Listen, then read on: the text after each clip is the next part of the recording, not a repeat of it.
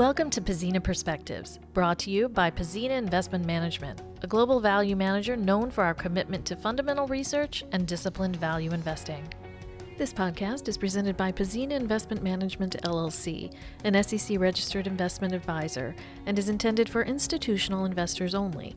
The views expressed reflect the current views of Pzena as of the date hereof and are subject to change. There is no guarantee that any projection, forecast, or opinion in this material will be realized. Past performance is not indicative of future results. In the UK, this podcast is for professional clients only. This marketing communication is presented by Pzena Investment Management Limited, which is an appointed representative of Victoria and Partners LLP. Victoria and Partners LLP is authorized and regulated by the Financial Conduct Authority. In today's episode, we ask several of Pzena's portfolio managers to share their favorite stock ideas for the upcoming year. Hello and welcome to the podcast. We're beginning today by speaking with our founder and co-chief investment officer, Rich Pzena, who is also a portfolio manager for our U.S. Large Cap Value and U.S. Best Ideas strategies. So, Rich, you and I have been working together for more than 2 decades now, and I have to say, I always love to hear your thoughts when you're excited about an investment opportunity. So tell me, what is your favorite stock right now? Well, that's an easy one this quarter, Citibank. The Citi franchise is a bit different than the other banking franchises.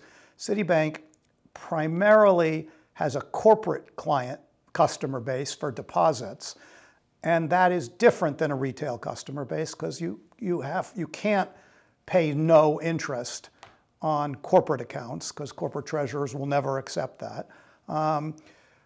Having said that, Citi has had lots and lots of problems that are regulatory, and they did finally announce that they thought their expense structure was peaking. The expense structure is caused by all the remediation they have to do for regulatory purposes.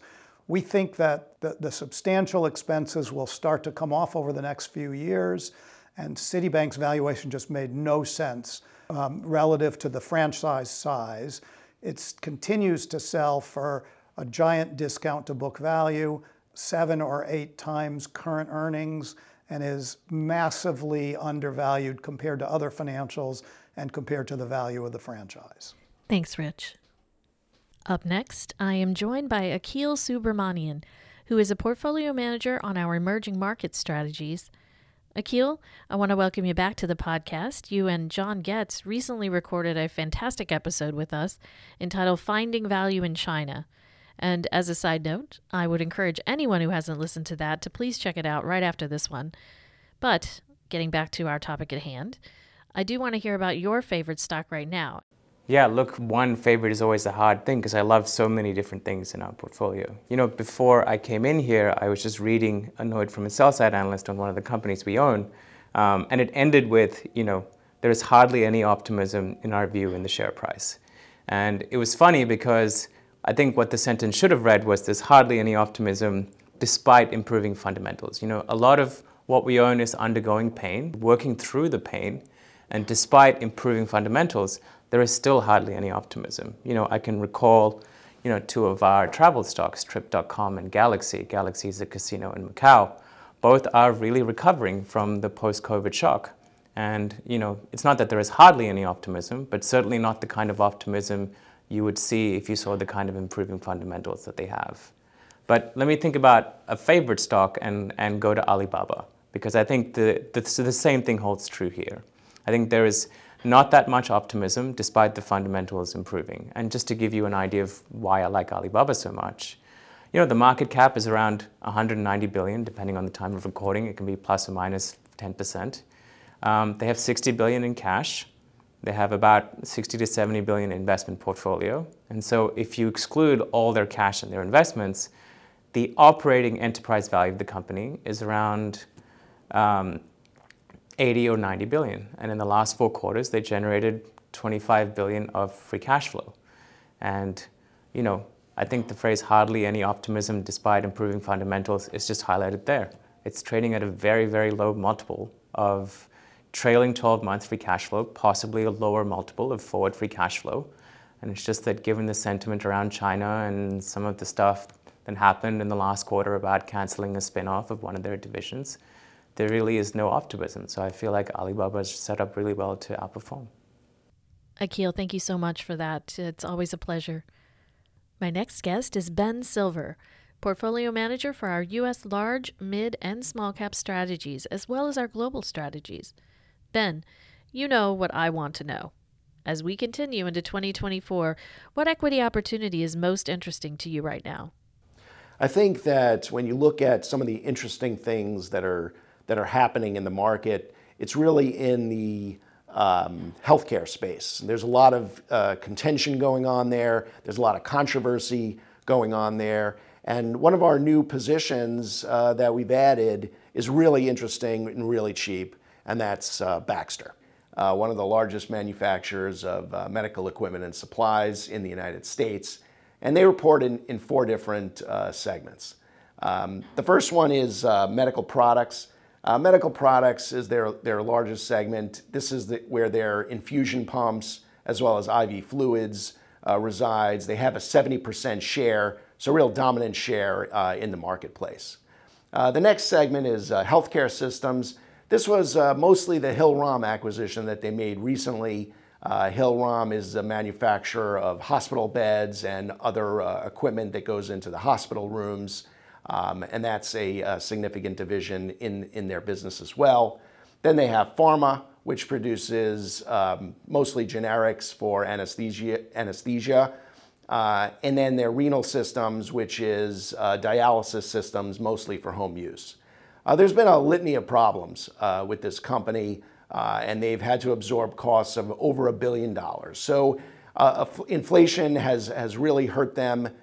In the medical products business. They've had logistical problems in the hospital bed business. And then on the renal care, again, it's the GLP-1 drugs that people are questioning the future of those businesses if everybody's taking these drugs. And then overarching, there's just been, in terms of the medical world, there's just been a reduction of procedures that has not gone back to where we were pre-COVID. So when we look at these issues, we do think that they're mostly temporary. On the inflation side, although they've not been able to pass through these costs, it's because they have these large contracts with what's called group purchasing organizations that extend several years. But as soon as these contracts come up or roll over, we're highly confident they'll be able to push through these costs, as it's pretty critical to functioning of a hospital. We do think that the logistics is being worked on, as well as there's new cost containment plans in the businesses. And then lastly, we think the overreaction on the renal side of the business to the GLP-1 has just been excessive. The stock is down over 50% in the last couple of years, and we think is a very cheap company. Thanks, Ben. We turn next to Evan Fox, a co-portfolio manager for our U.S. mid, small, and SMID cap value strategies, as well as our global small cap product. Evan, you've been a PM on our U.S. small cap value strategy for about 8.5 years, and you are something of a small cap generalist on our research team. What's your favorite small cap idea right now?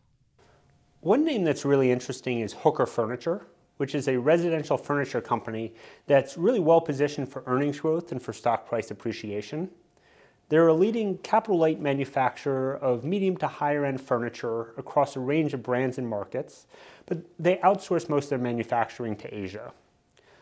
Over the last couple of years, they've dealt with two main headwinds. One was an industry issue. You had a range of supply chain disruptions, high shipping costs, and needing to move all your manufacturing in Asia because a lot of it had been in China, had to move to Vietnam because of tariffs. And then as you had these supply chain disruptions, as they then alleviated and we worked through that, there was a corresponding destocking and excess supply hit industry volumes. The other issue was the 2016 acquisition of Home Meridian, which sold products to Costco, Macy's, and big box stores, as opposed to smaller furniture companies. It had always been a lower margin business, but When they realized how high some of the return costs were and how high the freight costs were and how that impacted profitability, they actually exited or repositioned much of the business. Now, the core Hooker branded business is stabilizing from the destocking issues, and the Home Meridian business finally reached profitability for the first time in over 2 years last quarter. And the company is incredibly cheap with 20% of its market cap in cash, and it's trading around 7 times our view of normalized earnings. I think what's especially interesting is this is a great example of a small cap company that isn't fully understood. Naively, people look at it and think that it has much lower margins in history and is poorly positioned. But in reality, if you break it apart into these two businesses, you see that one has done well and should continue to, and the other was going through quite a turnaround. So that's why we're quite positive on this as we enter 2024. Thanks, Evan. Next, I want to welcome Jason Doctor, who is a co-portfolio manager on our international small cap focused value strategy. Jason, welcome to the podcast. We've written before about the fact that international small caps are often underallocated because they tend to have thin analyst coverage. But here at Pzena, we have the research depth to try to find those undiscovered gems in the international small cap space. What opportunity do you want to highlight as a current favorite? Yeah, so an idea that I'm really excited about now that we own in both our international small cap product as well as our Japanese product is Sawai Pharmaceuticals. And it's really a fascinating story. Takashi and I were just in Japan. We met with them. We met with all of the peers, all of the competitors back in December. And really, the generics industry in Japan has both been a success, but the seeds of its success have led to some of the issues we see today that are now being solved, which is part of why we're so excited about it. You know, the Japanese pharma industry has really been a success in terms of increasing the amount of drugs in Japan that are taken that are true generics. But part of the programs that the government undertook to encourage that change have actually had some unintended consequences.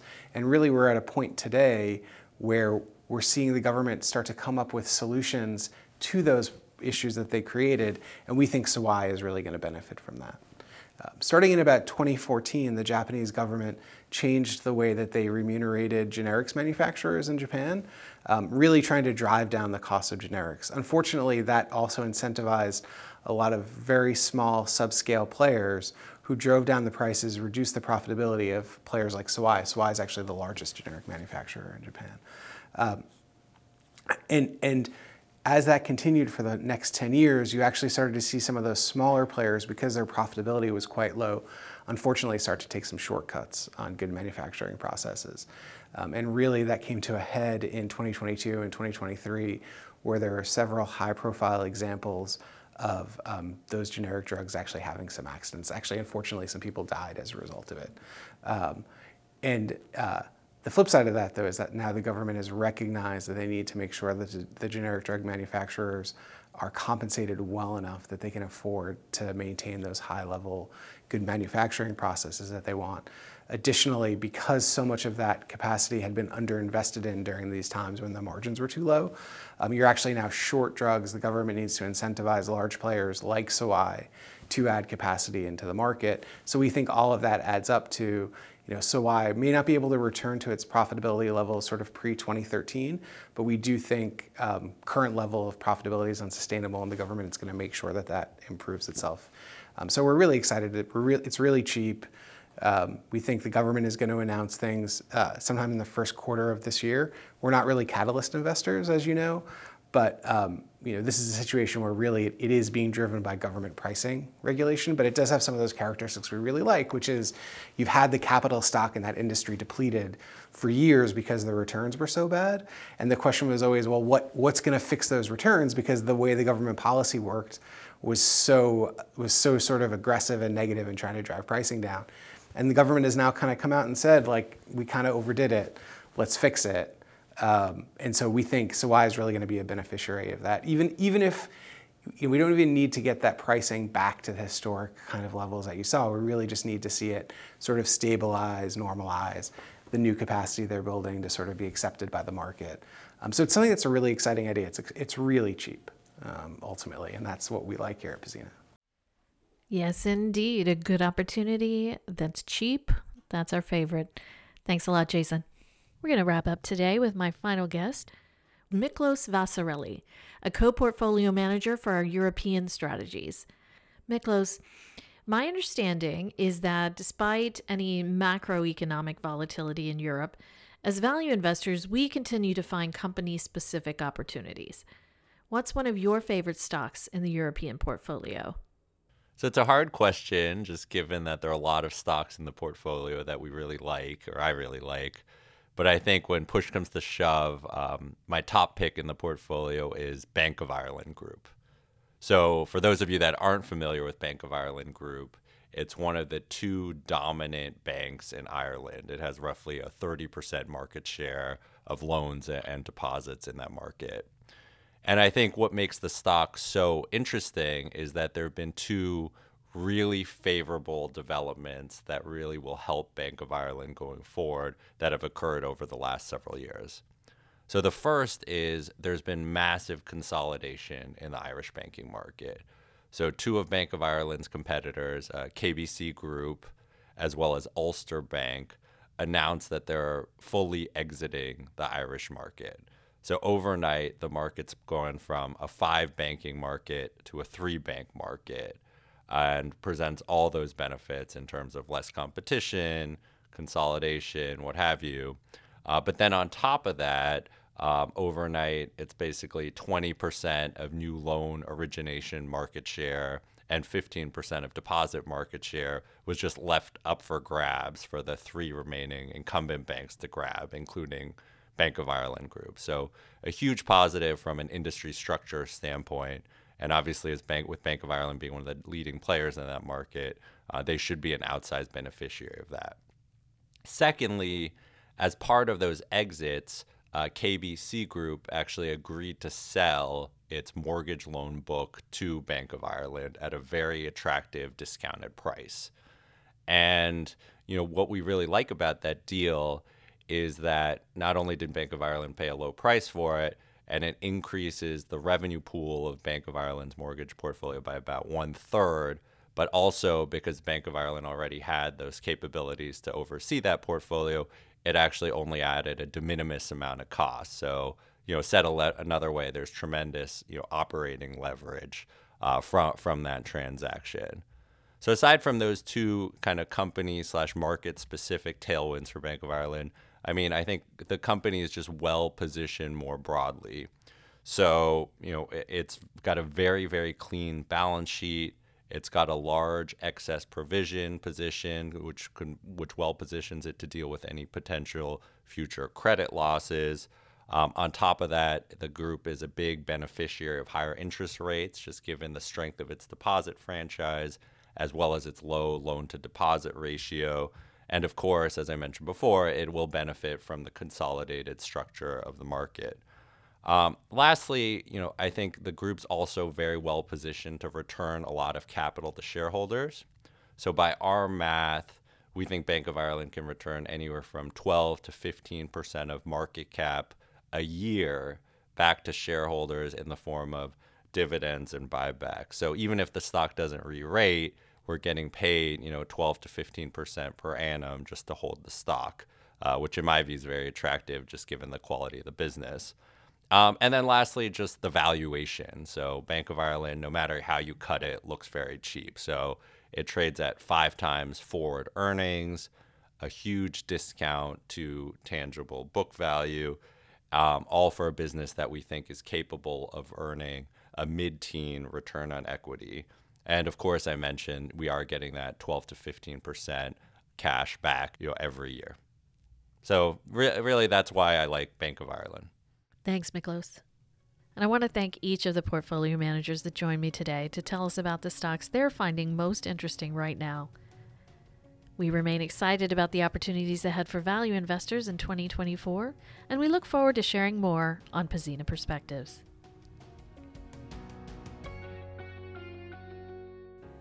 Thank you for joining us for today's episode of Pzena Perspectives. If you'd like to hear more, be sure to subscribe to this podcast. And for more insights on value investing, visit our website at www.pzena.com. That's www.pzena.com.